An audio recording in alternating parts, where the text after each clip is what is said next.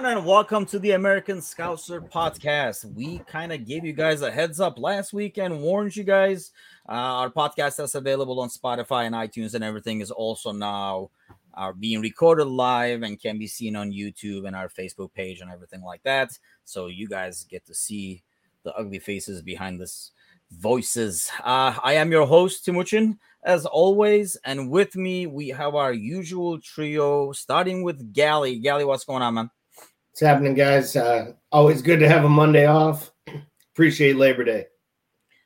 Oh man, don't say that. I had to freaking work today. I had some catching up to do. So that's the joys of working from home and doing your own thing, I guess. But with us, as always, the hardest working guy ever is Mr. Paul Bickler's with us. Paul, what's happening? Listen, you got a lot of stones bringing me in on a national drinking holiday, but I was promised time and a half, so here I am. Well, you're still drinking, so what's the difference? We're all good here. So a lot to talk about. Normally on an international break week, we're kind of spending our entire time praying that nobody gets injured and everybody gets to come back. But this has been an odd week of international football, soccer, and it's not even over yet. So we got another batch of games coming up starting tomorrow and Wednesday. So let's get to them real quick, kind of go one by one. I kind of want to see what you guys thought of it.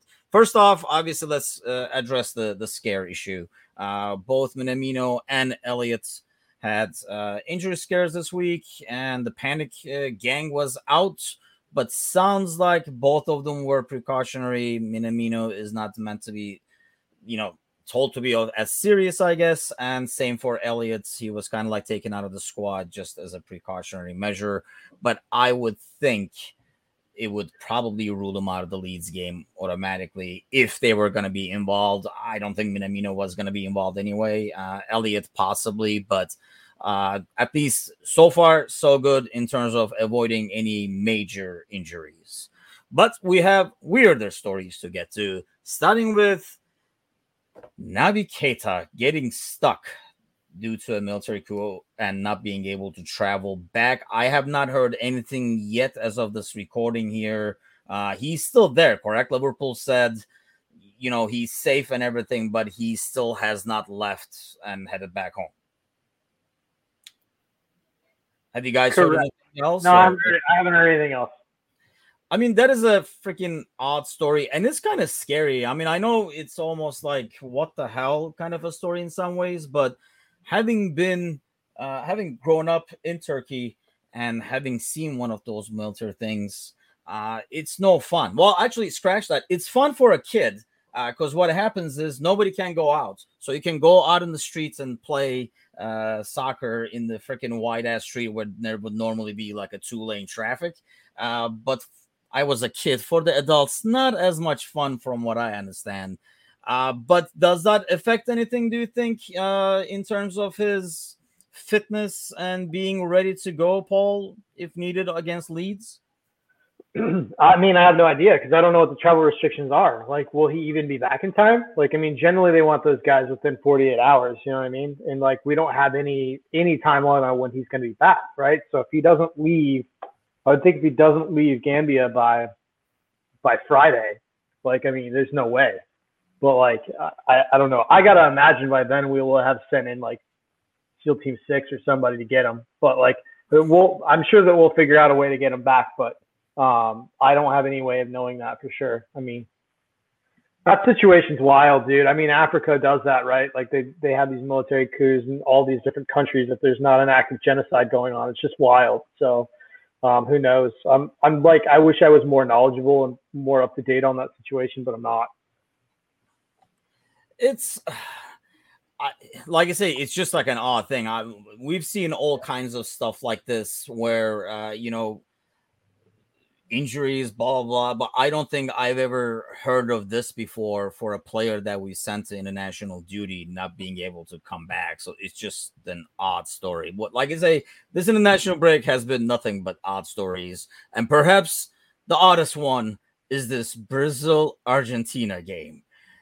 So there has to be a lot of like behind the scene politic power battles and stuff like that for this to happen. I'm sure everybody kind of knows what has happened so far, where the game got postponed and they came in and took away Argentina players like in the 5th minute of the game. Gally, what do you make of this mess? Well, that's exactly what it was. It was an absolute mess. I mean, the idea that they stopped a match 5-6 minutes in with health officials on the pitch like they were the FBI or the CIA coming in to just take and just usher specific players off. Obviously, like Messi said, they were training in the country for 3 days. At any point, they could have come and spoken to them. I guess they waited, and as soon as they saw that they were brazenly just avoiding the rules or misinterpreting them to their advantage, they decided to halt the play. But they could have just as easily let the match played out and then asked them to have the match abandoned at that point. I guess they were going to say they were doing it for health and safety. But let's be real. If those were 3 Premier League players playing for Chile, I'm not sure that action would have been taken with that much theater on the pitch. I think it had a lot to do that was Argentina, and the fact that Brazil was angry, their players weren't there. And if Argentina's players were there, the match wasn't going to happen. That's what's odd, isn't it? Like, I mean, they kind of had to know these guys were in the country. And I realized, they're like, oh, they didn't put it on the form and stuff. I mean, seriously, you guys didn't know? I mean, you would think as they prepare for the game, they're going to be like, hey, we don't have these guys because they play in England, but they're not going to have these guys. Wait, what? They have them? How is that possible? I mean, why wouldn't that just come up? The only thing that was odd to me is, okay, let's say they're like, oh, shit, I didn't know they were playing in England. And then they realize it. So did the Argentina, like the crew, have an idea that they were coming? Because they're saying their story is the reason they did it on the field is they went to the locker room and the locker room door was locked. Like, did they not knock? Did Argentina like, don't open the freaking door? It's the health guys. Like, we're going to come out and play. Nobody make a sound. We're not here kind of thing. So I just didn't understand that entire story of our door was locked. So we had to go out and get him on the field. I mean, it's not like they got teleported onto the field. Why can't you just get him in the tunnel? What do you make of this, Paul? I figured you would be all over this story. Honestly, man, because it falls in the window of international break, I tried to know as little details as possible about it. But what my takeaway was very similar to you guys. I mean, clearly the Brazilian Football Federation has had their fucking tail up, and they've been pissy for weeks now. I mean, like, they went where they wanted FIFA to impose that 5-day ban on Brazilian players, meaning they would miss matches coming back to the Premier League because they were pissy that, like, the Premier League was not going to send players to red level countries. And so, when it didn't, it feels like they weren't able to get anywhere with FIFA. So they were like, how can we retroactively fuck with Argentina? Like, they hate each other. Those countries hate each other. Like, it feels like they waited till that match came to the point where it was going to be kickoff, and then they made a stink and they had that thing happen.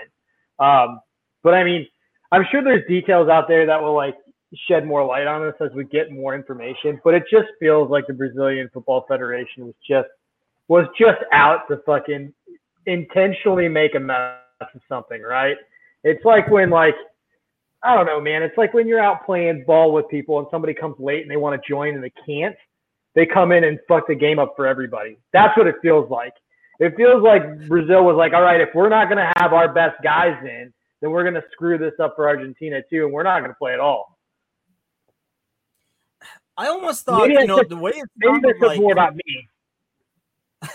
The federation was like, oh, yeah, you know what? The whole confusion is obviously coming from the fact that they just had Copa America there and they had kind of like, bent some of the rules to be able to get that thing rolling and the cup still be played. So Argentina is like, oh, we thought it was still those rules kind of thing. And that's why they sent their guys. I guess the thing is, it sounds like the Brazilian Federation was like, yeah, that's cool. We just did it last month. Go ahead. But then the health department is like, hell no. And that's why I thought there was some kind of like a political battle in the background. Like, nope, I make the COVID rules around here kind of deal. But it was just odd. I mean, another thing that I don't think I've ever seen. Usually when the game gets postponed, it's for like crowd trouble or lightning or some crap like that. I've never seen like health officials coming in and like trying to like, arrest guys and just like haul them away. And so it was just like weird. But like a sack of zip ties, man. So to go along with that, another odd story is probably Van Dijk doing his Heisman impression on this guy coming in to trying to get a picture taken.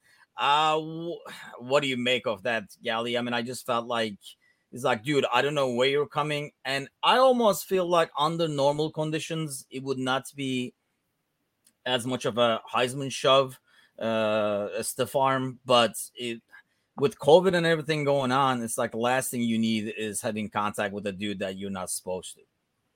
Well, I mean, let's be honest. The fact that he just got a stiff arm is very lucky for the man in the photo with the hoodie, because he could have got a right hook.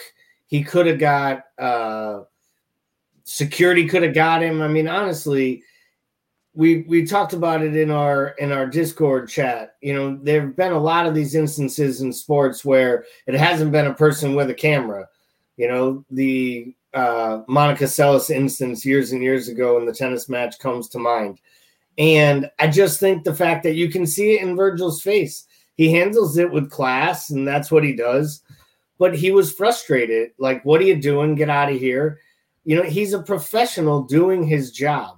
And they don't love talking to these media moments after matches and before matches. They want to do their job and get the recovery they need. And I think the fact that in 2021, people are still running up to get selfies, I will assume there was an alcoholic beverage or two partaken that led to the idea that this was good. And for that, I guess I'll give him a pass on, as Paul said, this federal drinking holiday. But it was a bonehead move all the way around. And I'm happy it was a phone and not some other type of weapon in his hand. I mean, the good thing is, calm as you like, he just kept going. Like, he just shoved the guy out of the way and quick answering the question. And like you say, it's not a kind of like joy for these guys to be doing this in the first place. Especially after a result that, was not ideal for them. What do you make of it, Paul? I mean, what's your take? It was kind of like odd because I read online, like people normally saying, oh, what happened? Like he's just a fan and stuff. But I really feel the fact that the COVID deal makes it a bigger deal than just a fan coming in to try to get a picture. Yeah, two things stick out to me. I didn't really think, oh, COVID. Like, that wasn't my initial reaction. Like, the two things that struck me was like, as an American, you would never see this shit happen post game. Like, there's just too much security. Like, we've had too many instances in this country. Like, you would just never be able to see somebody like that get that close to a high profile athlete in a post game interview. Secondly, like, if you just listen to the audio and you don't see any of this go down, Van Dijk doesn't even you don't even know anything happened. Like, he just does it's insane. Like how he doesn't, literally there's no pause in the audio. It's wild. Yeah, man, like, look, if you're in the middle of doing an interview post-match and you're answering a question, you're in the middle of answering a question, I got to believe that somebody coming in your peripheral at you is kind of scary. Like, and that's my takeaway is like, that's got to be pretty scary for an athlete. Like, I mean, not to say that they're expecting something bad, but you don't know. Like, you don't know. And like, I think that he could have handled that about as well as he could have. And the people that are like, oh, like, you should have stopped and like, acknowledge the fan. That's just insane. Like, you're not discouraging that behavior from happening again if you do that. And second of all, I just don't think that's a natural reaction to somebody surprising you in the middle of something, like a space that is supposed to be yours. Yeah, I mean, and it wasn't like, like Galley's saying. I mean, if you turn around and just like swung at him, that'd be one thing. But it was just like, man, get off me, not now, kind of deal. And then just kind of like pushed him away. I thought it was just like, I mean, it sounded. This was, I think, one of the first things to come out of this international break, and it was like, that's weird. But with all the other stuff we just covered, this was like kind of like nothing at the end. So before we get to the weekend's game, and obviously there's a bunch of games coming up on our way, and the Champions League. I don't think we ever got a chance to kind of like talk about the groups and how we ended up in this group and what you guys thought. I mean, it wasn't ideal. I guess it could be worse. I just felt like overall it is going to be like a tough group, but kind of like want to get your guys' take on it and what you guys kind of forecast us doing. So, Gally, let's start with you. What do you make of like this Group B? Well, is it tougher than the Europa League group of Group G? Yes, clearly.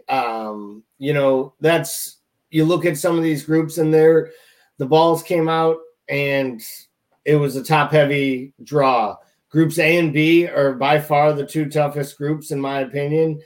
I think we'll do fine, and I do believe we'll advance. I think AC Milan is probably in this tournament a year or two early. They had a good campaign last year, but they hung on to finish fourth in Italy and just barely squeak in or third. So I think that they're going to really struggle. And we usually have our way with Porto, both home and away. So I think, we can get a result against Atletico. I'm okay with this group that way. It's just there won't be any dead rubbers come the end of this group stage by any means. We'll be playing meaningful nights in Europe all the way through. How about you, Paul? What's your take on this group here? I think it falls somewhere in the middle. I mean, I don't think it's an easy group, but I don't think it's super tough. I mean, I don't love to see Atletico, right? I mean, but I got to say, if you're going to get a team that plays you traditionally tough and is tactically very tough to play against, at least you're playing a team that you've got plenty of motivation to beat, right? I mean, we should have all the motivation in the world to beat the pants off Atletico. And if you look at the group, like, Gally said, traditionally we've been very strong against the Portuguese teams. AC Milan, I agree with Gally. They're not probably as good as they were last season. I think, they're a little bit weakened. And when you look at this, there's no real travel nightmares, which is nice. I mean, I much prefer this group than having to go all the way to the Ukraine or Russia or any of those sort of far-reaching places that are kind of tough, to go play. I think the main thing that I was worried about and like wasn't too big on is the fact that, there are not going to be a lot of games where we can say, I mean, like we had last year, I guess, where we got Jota injured. That's a different story. But at least, like the potential to have, I mean, in terms of the schedule, we first play with Milan at home, then we go to Porto, then kind of like a back-to-back with Atletico Madrid. I mean, the only way I can see it is, almost like going 3 wins and a draw or, 4 wins for us to be able to kind of like, rest or, rest some people at least against Porto at home and stuff. Do you envision that happening at all, Gally? We'll have to see. I mean, Liverpool notoriously doesn't play well on their away legs in Italy. It doesn't really matter who they're playing or when. So that Milan match, is that first one on the road or is that first one at Anfield? I can't remember on the schedule. First one is home, looks like. First one's at home. That's good. That gives us a much better chance of winning that match. I feel confident we can get a win against Porto. I just think it's all going to come down to the Atletico Madrid games. And I don't mean it's going to come down to advancing. It's going to come down to whether or not matches 5 and 6 are extremely meaningful or just possibly, positioning between winning the group or finishing second. But this is an interesting time where I think you really want to win your group. I think that the draws will be interesting as we come through. if you look at the way that the draws came out here, I think it could be a very, very top-heavy round of 16 knockout stages because of so many powerful teams in the second pot. How about you, Paul? Any doubts about, advancing or at least or being number one? I'm not really too worried about anything other than advancing. I'm not really worried about the seeding because I think you got to win. You got to go through some tough teams to win the whole thing anyway, right? And the way the pods kind of fell this year, there's going to be some tough teams right out of the gate, even if you're a 1 seed coming out. So, to your point of that resting and stuff, I don't think it would have mattered. I think we could have had this group locked up 4 games in, and Klopp's still going to field the same team. Look what we did versus, Midgetland. That game was a dead rubber. There was no reason. We could have played essentially all our U23s, and it wouldn't have mattered, and we still put up our starting, for the most part, our starting 11, and then people got hurt. So I just think that, man, Jurgen Klopp, he's going to do the same thing. He's going to play the same team. He's going to play all of our strongest players regardless, and then he's going to put all the kids out for the cups, for the domestic cups. So, I think it just kind of is what it is in that regard. What do you think, Gally? We kind of know, and it is, obviously when that injury to Jota happened is, you can also say, and I think that's Klopp's values having game minutes a lot more than a lot of the other coaches in terms of being game ready and having game minutes under your belt. And I think, that's, I assume at least, without being in his head, that's why, he does play these guys in games like that so that they have game time minutes under their belt. So when called upon in the Premier League, which is going to be a lot more physically challenging, they're kind of ready to go. It's not the same as just practicing. That's me being the devil's advocate. So, Gally, what do you say? Well, I think you're probably somewhere in there, right, that he was playing Jota to give him more minutes and more experience, score more goals, and just get more embedded into the system for the Premier League challenge. I'll also say he was wrong in playing him in a game that didn't matter when we were starting to just be on the cusp of an injury crisis. It's okay, too, to say that the manager's wrong. He can still be one of the best managers in the world and make mistakes. And Paul's right. I think he plays the same team all the time. I do think he'll have to change that a little bit this year. They're cramming in matches. It looks like they're basically going to play 2 games a week for about 12 to 15 straight weeks again this year like they did last year. And I just think he's going to have to do some rotating. And they're going to jam in extra matches during international breaks like they are. Now they're playing 3 in a week instead of 2. And I think you have to take that into account, or you might find these guys getting hurt. And I think it's important that they prepare. As we've always said, he doesn't play a big squad. So you got to play at least the guys that you trust and rotate some of them here and there between the Champions League and the Premier League. And I think we talked about that before in terms of, if you say, one weakness or one maybe aspect of his management we do not like as much, because obviously, I think any LFC fan has to, love the guy for what he's done and what he continues to do, is that, the rotation and managing a bigger squad.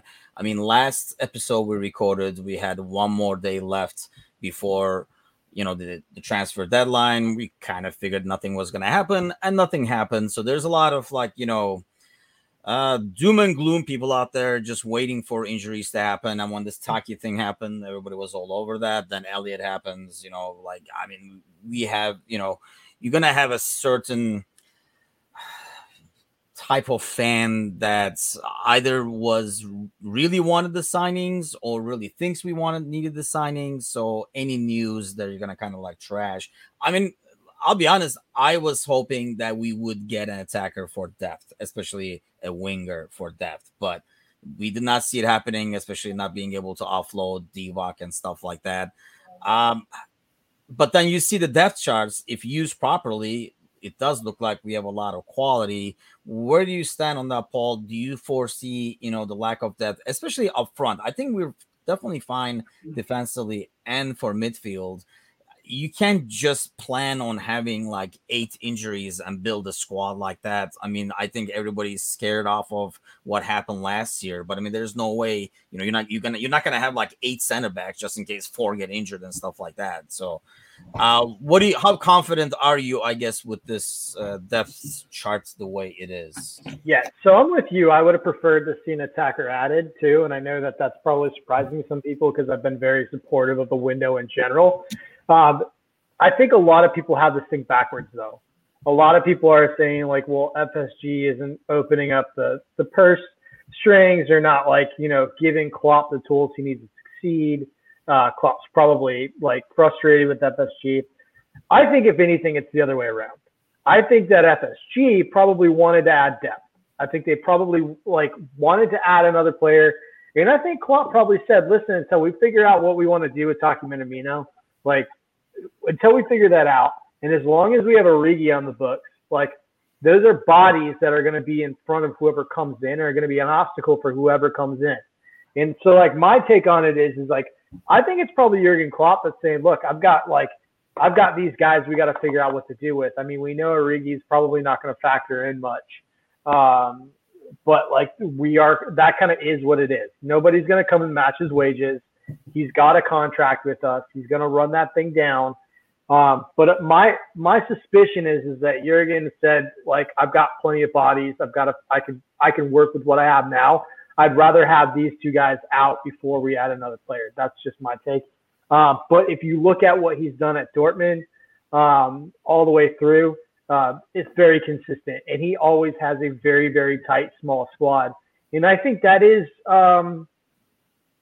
a major thing. Like, for me, like, I think that's a major reason that, like, we haven't added. I think it's also puts a ding in recruiting. I think a lot of these players, whether it's Daka, whether it's Rafinha, I think a lot of these players take a look at Liverpool and think, damn, that's a fun team. I'd love to play for it, but where are my minutes going to come from? Yeah, I mean, when you talk about, you're talking about like play like Rafinha, for example, who was rumored and probably would be, ideal type of addition with the Premier League experience and all that kind of stuff.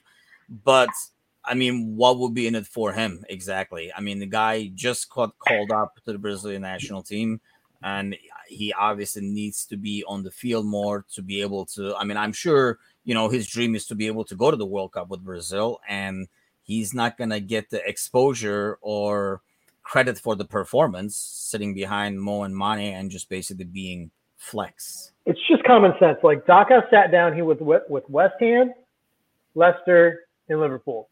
It's widely reported he sat down with those 3 clubs. So he made a decision that Leicester was the best opportunity for him. So if you look at the verbiage that him and his agent are putting out, and you read between the lines, that can only mean one thing. Best opportunity means you're playing football. Like, so, like, and that's the only logical explanation that you can sort of arrive at. Yeah, obviously, as Liverpool fans, we were always like, what the hell? Who wouldn't want to come in and play for Liverpool and stuff? But if you kind of put yourself in the kid's shoes or his agents in terms of, like, long-term value and long-term prospects, it's probably a smarter decision to start at a team like that. And then, I'm sure if I'm the agent, I'm saying, hey, go there, kick some butt. Leicester City is known to sell high when a player is doing well. They've done so in the past.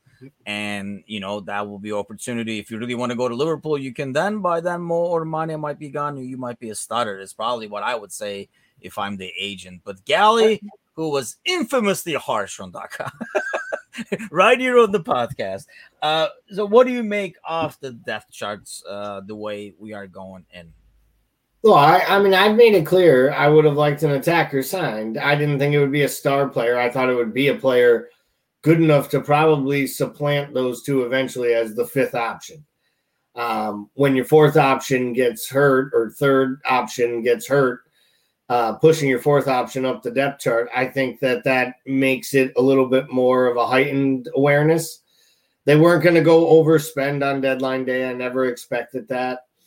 I don't know if Jurgen wants another attacker or wants his managing head of transfers to actually make sales sometimes for $1 million or $2 million less than his hard cold evaluations, because at some point you have to just cut the dead wood out and get rid of it so you can move on. And I understand that they wanted to get 18 from Wolves for Origi. Well, maybe they should have got 10 and got the wages off the books so that they could have signed a $60,000 a week player. But I will say this, we can't get caught up in, and I agree with all the points about Rafinha, but we can't get caught up with the idea of what do they have? You know what they have as a chance to come to Liverpool? They have a chance to play in the Champions League almost every single year. They have a chance to succeed and beat Mane out, who has been off the boil for basically 14 months at this point.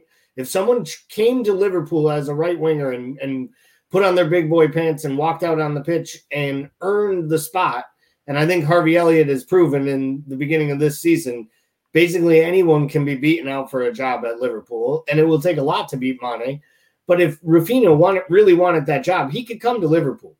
So I think there will be a young player that bets on themselves that signs for this club in the next year and a half.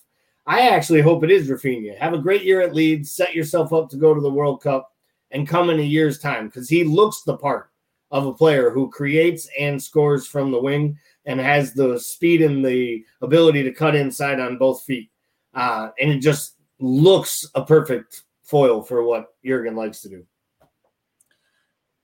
I agree I definitely agree on Rafinha being a good fit to the system. I just don't, if I'm Rafinha, I just don't see the upside of joining Liverpool right now. Because I'm assuming, it's not his only option. Because, you mentioned Elliott, but, think of Elliott, one, his age, and two, it's kind of like, his opportunities are limited, and he's already here. So this is probably his best shot in terms of breaking it into a top, Premier League team. Or he would be signed by a lesser team and then he might make it there. But, if you're Elliott, I think the perspective is a lot more different than, a player like Rafinha, who's already proven himself in the Premier League. And I think that's the thing, if we did sign somebody, I don't think it would have been anybody that's, these fans will be excited about, like, it wouldn't have been a big name. It would have been, like you're saying, Gally, with like a young kid that, we kind of know and stuff like that. And here's another thing, we know Klopp, anybody we sign, is not going to play for 2-3 months anyway. So aside from like the Bobby injury, that is still kind of like mysterious in terms of like what it is and how bad it is. Hopefully the other guys stay healthy and we can kind of like keep going, because we are entering the really tough part of the schedule. So, which, having said that, this is when I usually fall off the fantasy football world, when the games start coming thick and thin. So let's talk about fantasy football. More importantly, let's look at like real quick. Gally, you're like the master of fantasy football, supposedly. So you're in 10th actually in our league, tied with our the Polish Prince Mateusz from our American Scouser. And I am currently hanging in there in 31st with 221 points, right above Mr. Bickler, who has a measly 220 points. But yeah, my time will come to an end pretty soon over here where I lose grip of the fantasy team. Gally, any suggestions? And more importantly, we don't care how your team is doing, but anybody who listens to the podcast regularly knows Bickler and I are a lot more invested in your wife, Kelly's team. How is her team doing? Yes, Kelly's squad Kloppback are hanging in there right now. I think they are probably right in between where I am and they're in the league too somewhere. I don't know the exact position. But she's doing good. She's talking about what moves she's going to make. She's looking into it. The international break is a tough time for fantasy tinkers, especially people who play pretty regularly, because you got basically 2 weeks in between. And if you make too many moves or do things, it'll blow up in your face. Price changes happen. So it's kind of one of those annoying periods. It's also a period where the transfer window closes. And when players like Ronaldo and Lukaku and players like that move late in the window, it adds a lot and changes. So I think you'll see a lot of people using their wild cards and blowing up their teams on week 3, trying to chase points early. And normally that doesn't work out, but who knows? Maybe making a move on your team to get Ronaldo and Salah and Lukaku all at once makes sense, but not for me. Yeah, I did just find Kelly. She's 54th right now with 210 points. Paul, how are you going to make up this huge point between us? And more importantly, how are we I'm going to do exactly what Gally said people shouldn't do and probably throw a wild card in there and blow my team up. I mean, what do you mean? It's the right thing to do. The only question is Trent Arnold-Alexander worth £7 million? I don't know. Say yes. I just don't. I should this year at least go out with a bang and use all of them before the scheduler gets tight. There are midweek games, and I forget to change the lineup. And Gally, since you're the fantasy football guru here, can you explain to I wouldn't go that far. Bickler and I why the hell does fantasy football, fantasy soccer, whatever you want to call it, work like this? Where if you miss one game, you're shut for the entire week. Why can't you change people that were not involved? Kind of you can do with any other freaking fantasy sport. Answer that. There is no answer. There's no answer why you can't make substitutions after they happen. I mean, obviously, you shouldn't be able to put people into games if the match has already occurred. So if you miss them playing and they're on your bench, I don't think you should be able to put them in.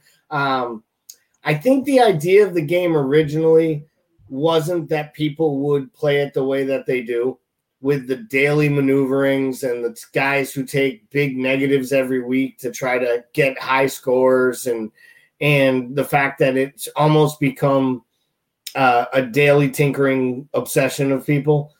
There's blogs invested to it and websites and paid services. It's kind of ridiculous, to be honest. It really is. This is why you don't let the Brits run stuff, though. I mean, like there's a refusal to look at anything else and borrow from other fantasy sports that work. We have rules that don't make a lot of sense. There's a lot of like rigid tradition that's just rigid for the sake of tradition. This is essentially British imperialism just adopted in fantasy sports. Well, they basically were like, listen, you people had Madden for 25 years as the best football game, as the best video game in the United States. We made sure FIFA took it over, and now soccer is the biggest game played by all your kids. And we're going to take over your fantasy football eventually too. That's going to take a long time here in the United States, though. But there are 7 million people playing this game across the world, which is pretty crazy. So that's got to be the poll question of the week, though. Is Fantasy Premier League just an extension of British imperialism? So Bickler's answer is fuck yes. Paul is already bitter about the rules, and then you made him even more bitter by bringing up the topic of FIFA, which is really a sore spot for Paul. So let's not delve it any further. Just let the guy be. We are on international break. Hey, listen, I get down in the lower leagues where I belong. I get it. I know my place in FIFA. Okay, so looking ahead to this weekend, hoping nothing more obnoxious happens during the international break. We're going to go away to Leeds. Tough place to play, tough team to play, especially physically. And I would think that's really going to kind of affect our decision-making in terms of like the starting 11. But Gally, let's start with you. Who do you have in your starting 11 against Leeds? I think we'll go out with our strongest fit 11, and I think that'll consist. Now, are we banking on the pretense here that Alisson, Fabinho, they're all playing, and that FIFA's not going to uphold the 5-day ban? I think then we have Alisson playing our normal back four with Robertson and Trent, Matip and Verge, Fabinho, Henderson. I think we will probably see Thiago from the start. And then up front, I think you'll be looking at Mane, Jota, and Salah. Yeah, I think, when we talk about lineups, well, last year it was lack of options. We were like, which midfielder is going to play center back was the game we were playing. This year, I think the main challenge is the midfield, trying to figure out, which midfield trio would go. Do you agree with that trio, Paul? I almost sense and I think that's why I kind of mentioned the fact that it is a really physical and a team that runs a lot. I almost sensed we could possibly see Milner out there. Isn't Milner still hurt? I thought he was back practicing. I don't know. Maybe. I mean, that's possible. Here's my fear. Like, I've got essentially the same starting 11. I'm not 100% sure we'll see Thiago off the bat, which leaves me with like Naby. And if Naby's like, my fear is Thiago is not 100% yet. He's not going to start. Naby's late getting back, or Naby's coming off international break. And you know that, like, Jurgen traditionally doesn't like to rush people right back after international break. So my concern is that we have a repeat of what we did last match, which I did not like, where Henderson plays on his weak side and you have Harvey Elliott on the right. And, like, my gut feeling is that's what we're going to see. We're going to see Hendo on the left, Harvey on the right, and Fabinho in the hole. And, like, I just do not like that. Like, Jordan Henderson has just not traditionally done well on that left side. He didn't last game. So what I'm hoping for is that Galley's right and Thiago is ready, and it's Fab, Thiago, Hendo, with Hendo on his normal right side. And if not, I would like to see Naby in there, Naby, Fab, Hendo. But, like, I've got this really, like, sick feeling that we're going to end up seeing Hendo on the left, Harvey on the right, and Fab in the hole. How about Curtis? His time's got to be coming soon. I just think he'll get the first cup game to start, and that'll be how he gets bled in, get minutes and game time. I mean, he was suspended for both of these under-21 matches, so he's with the team, but he couldn't even play for that silly red card he got in that match last year, so he had to have a 3-match ban. So he really hasn't played much at all outside of that closed-door match they played a few weeks back to get guys' feet ready. I think the other thing that wouldn't have surprised me, except for I'm happy to see Scotland's third match is tomorrow. I wouldn't have been surprised if Tsimikas had gotten a start had Scotland played like Thursday, the way that some of the clubs or some of the countries are playing as close to Sunday's match, because you know that Scotland's going to play Robo in all 90 minutes of all 3 matches in a week and run him into the ground. And I could have saw Klopp saying, you know what? No, we're giving you a week off. We're going to play the kid. He look good. But I don't think that'll happen. With the fact that the match is tomorrow, I think that gives them plenty of time for a Sunday late afternoon kickoff. I think he will end up making the start for Robo. But I think that's something to watch. I think giving guys a little breather. They're playing a lot of football, and then they're going away playing more football while they're gone. It's kind of scary. It has become kind of obnoxious, like their schedule. We used to only talk about, the Christmas period and stuff like that. Now it's like starts pretty much in September all the way through, it feels like. And I know it's a bit more congested than normal because of like the African Cup, but because the break is going to be extended and stuff a little bit, it feels like. But I feel like we might have, especially as we head into a World Cup, we might have a similar deal where we are missing a lot of top players from the World Cup due to injuries suffered, especially towards the tail end of the season, just for being freaking tired. I mean, they're running these guys into the ground. It can't be the way to go, but that's how the big money is made. So any takes from the international games that you guys had? I know, I mean, I could just go on and on about the Turkish national team and cry over here, or share my anger, but that only gets me so far. U.S. game, I know you guys obviously followed a lot closer than I did. I didn't get a chance to watch the game. Just kind of turned it on for a couple of minutes. That was it. But any hot takes on the international games, Gally? You're a lot more the U.S. team was about international football than Bickler. So the U.S. team was poor. Sure. Poor in their execution of what I would say were poor tactics and setup, especially in the El Salvador match. It's very unlike them. What's that? It's very unlike them. I know. Yeah. It's amazing what happens when you put out a mediocre manager and ask them to basically uphold mediocre tactics. And sometimes they actually start players that are of the more mediocre status of the players that they have. Doesn't make any sense to me. I wasn't a fan of the Berhalter signing or hiring when they first announced him as manager, so I can kind of stand true to all my complaints. I just don't think as advanced as the players start to get in their individual games by playing at better clubs and countries, that he has a tactical awareness to put them together. And they might win a tournament here or there. They may, win a match against Mexico in penalties by making a few plays, but nothing will change as long as you're still trotting out guys like Tim Ream and playing 4-3-3 in a way where, it's dribble and drive. It's not 1990. You're not kicking it to the corner and beating people on grit and merit. You're American, but you no longer just have to beat people on sweat equity and hustle.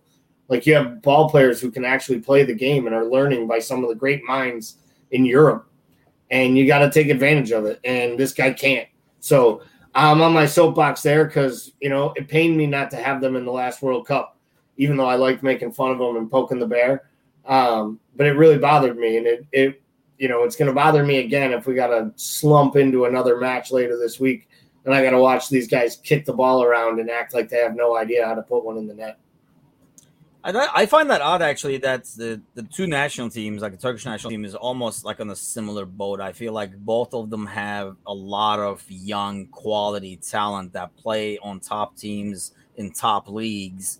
And in both cases, it almost feels like a subpar manager who is kind of like, not with the current decade and current level the sport is played in, kind of like holding everybody back. And I would think, kind of like what you're saying, Gally, that, having come from these top teams, it's almost more important now to have your national team coach be of a certain experience and stature. So when the guy comes to the national team, he listens to you as well. So, what I mean? In terms of being respecting the coach and what they're saying, instead of saying, dude, what are you talking about? I play in the Premier League, I play here and stuff like that. So to be able to have a coach that's respected in terms of, career and, the resume as a whole, I feel like it's more important in teams like that. And that's what we can bring Bickler, who will just take this away for hours. I'm so positive about the U.S. men's national team all the time. I think the problem that I have with the national team in general is that, and I'm not talking about the players, I'm talking about the actual, core of the fucking system. There feels like a sense of entitlement that's very American. We should be a world power because we're the United States. And, I think we got sort of fooled 15 years ago when we started making the quarterfinals of the World Cup. I think it was South Korea. Where we thought, we're a national power. We can win a World Cup. We can be perennially in the top 5, across the world if we just improve our quality, if we just improve the quality of players. And, I think in a way we've gone backwards because now I think we figured out the NCAA is not the best path for our youngest players. They should be overseas playing in other leagues from time they're 12 on up, just like all the other kids.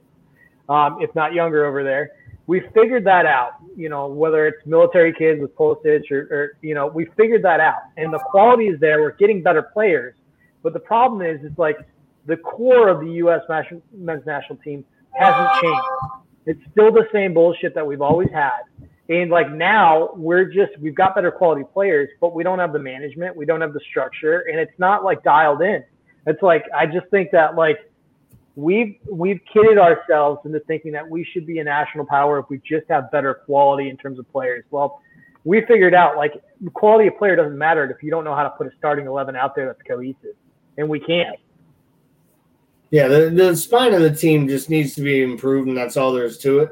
But let's also not go past, whistle past one of the key factors. We can rail on management. Paul's right. We can talk about whether or not the coach has enough experience to be coaching a team of this stature in the United States national team of a country of this size. But the team also doesn't have an identity because the team doesn't have a leader with a backbone and a spine. We've heard it's going to be Tyler Adams. It should be Weston McKennie. Pulisic's the best player. Reyna's up and coming. Stefan's the backup goalie here.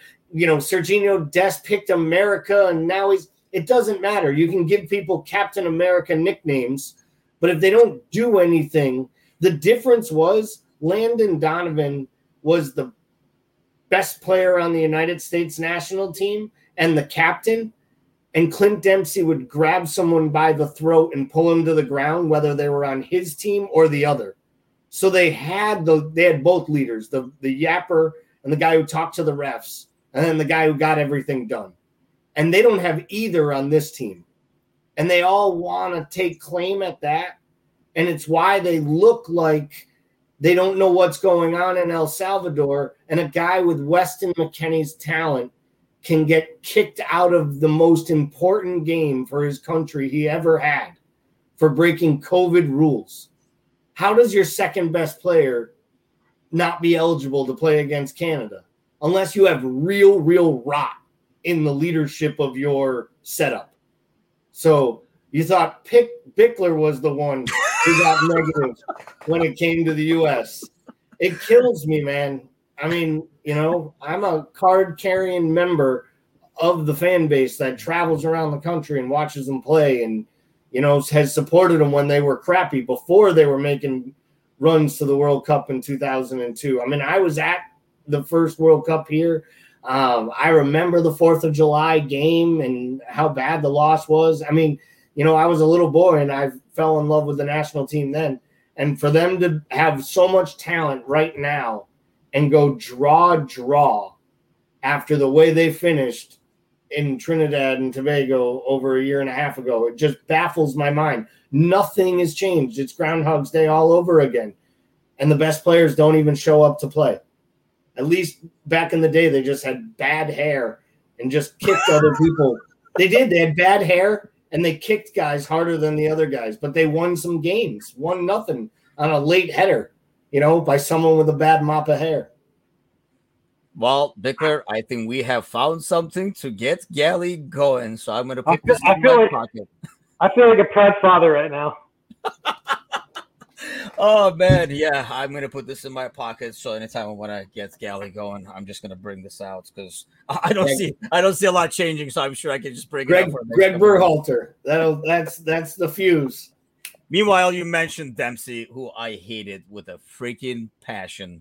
Top 5 hated footballers of all time, and just to think that he could almost be a Liverpool player just makes me cringe. So that was close, people. Thank you, Hendo, in more ways than one.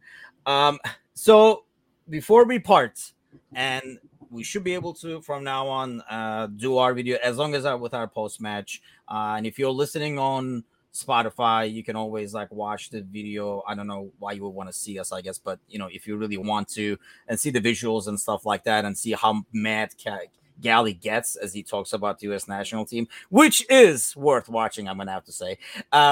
You can always check out the YouTube channel or actually our Facebook page. But before we leave, gentlemen, let's get some score predictions for the Leeds game.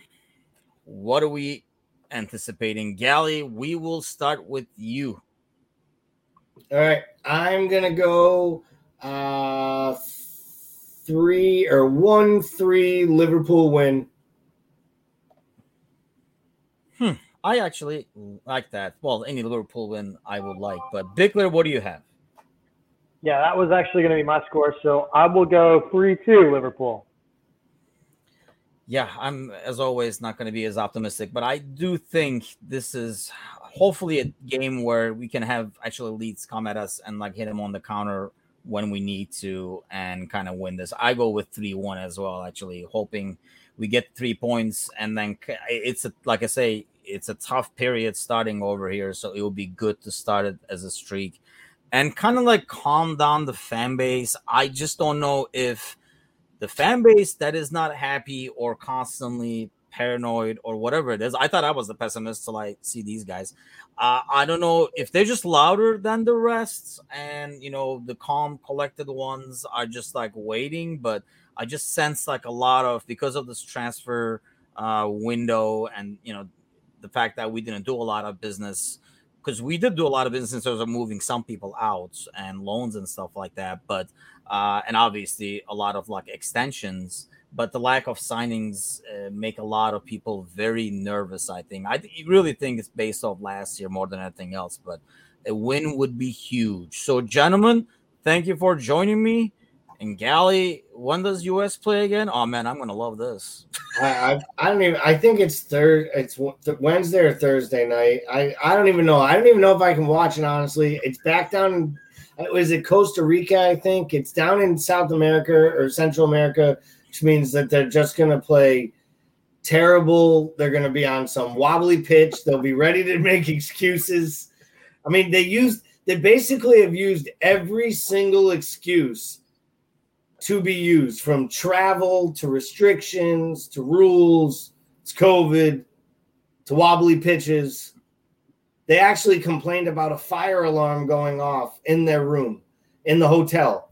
Like, yes, that's what happens in these countries. Like, they know what hotel you're staying in. They fire off the fire alarm at 3:00 in the morning. Like, get over yourself. But the fire alarm brings back fond college memories where we used to get up at like 2 in the freaking morning. Can you imagine claiming that losing an hour of sleep is the reason that you couldn't beat a team that was so inferior to you to begin with, quality-wise? Like, They joked that one suburb of Dallas had as many residents as the greater sector of people that they could choose from that qualified for the El Salvador team. I will have to say I did love their atmosphere in the stadium, though. I just turned it on and only watched for like 5-10 minutes. And speaking of like FIFA leagues, the guy who actually commissions the FIFA league I'm in is from El Salvador, and he was actually saying like this is huge for them, like this is their year, I mean, like this game is their year, is a huge deal for him. We were kind of talking about club over country and stuff like that, and he was mentioning for El Salvador this home game against the US was like huge for them, and you could kind of tell by the atmosphere they created. I thought it was like really cool to be able to see that stadium like that. It was an amazing atmosphere. It was also filmed as if the guy who runs your men's soccer league was filming one of your matches. I felt like I was watching a match from a college game where the wire was going to drop in any moment, and then out of nowhere, the camera was just going to fall to the side. Like, we got 3 angles. It was the only thing that I thought would make Tim lower was when the dead angle, and you could tell people like, both the referee and the opponent were out running him down the sideline. Yeah, it was a bad look for the United States men's national team. Yeah, I don't know, somebody sent this quote, Sean. I don't know if it was you, Bickler, that it looked like somebody's parent was just like recording and streaming it to everybody. It was just bad. It was bad. But okay, gentlemen, we'll call an episode here. Hopefully next week we'll be talking about a victory against Leeds and getting ready for the Champions League against Milan. Thanks a lot for listening, everybody. Don't forget to join us next week where we're recording live again every Monday evening.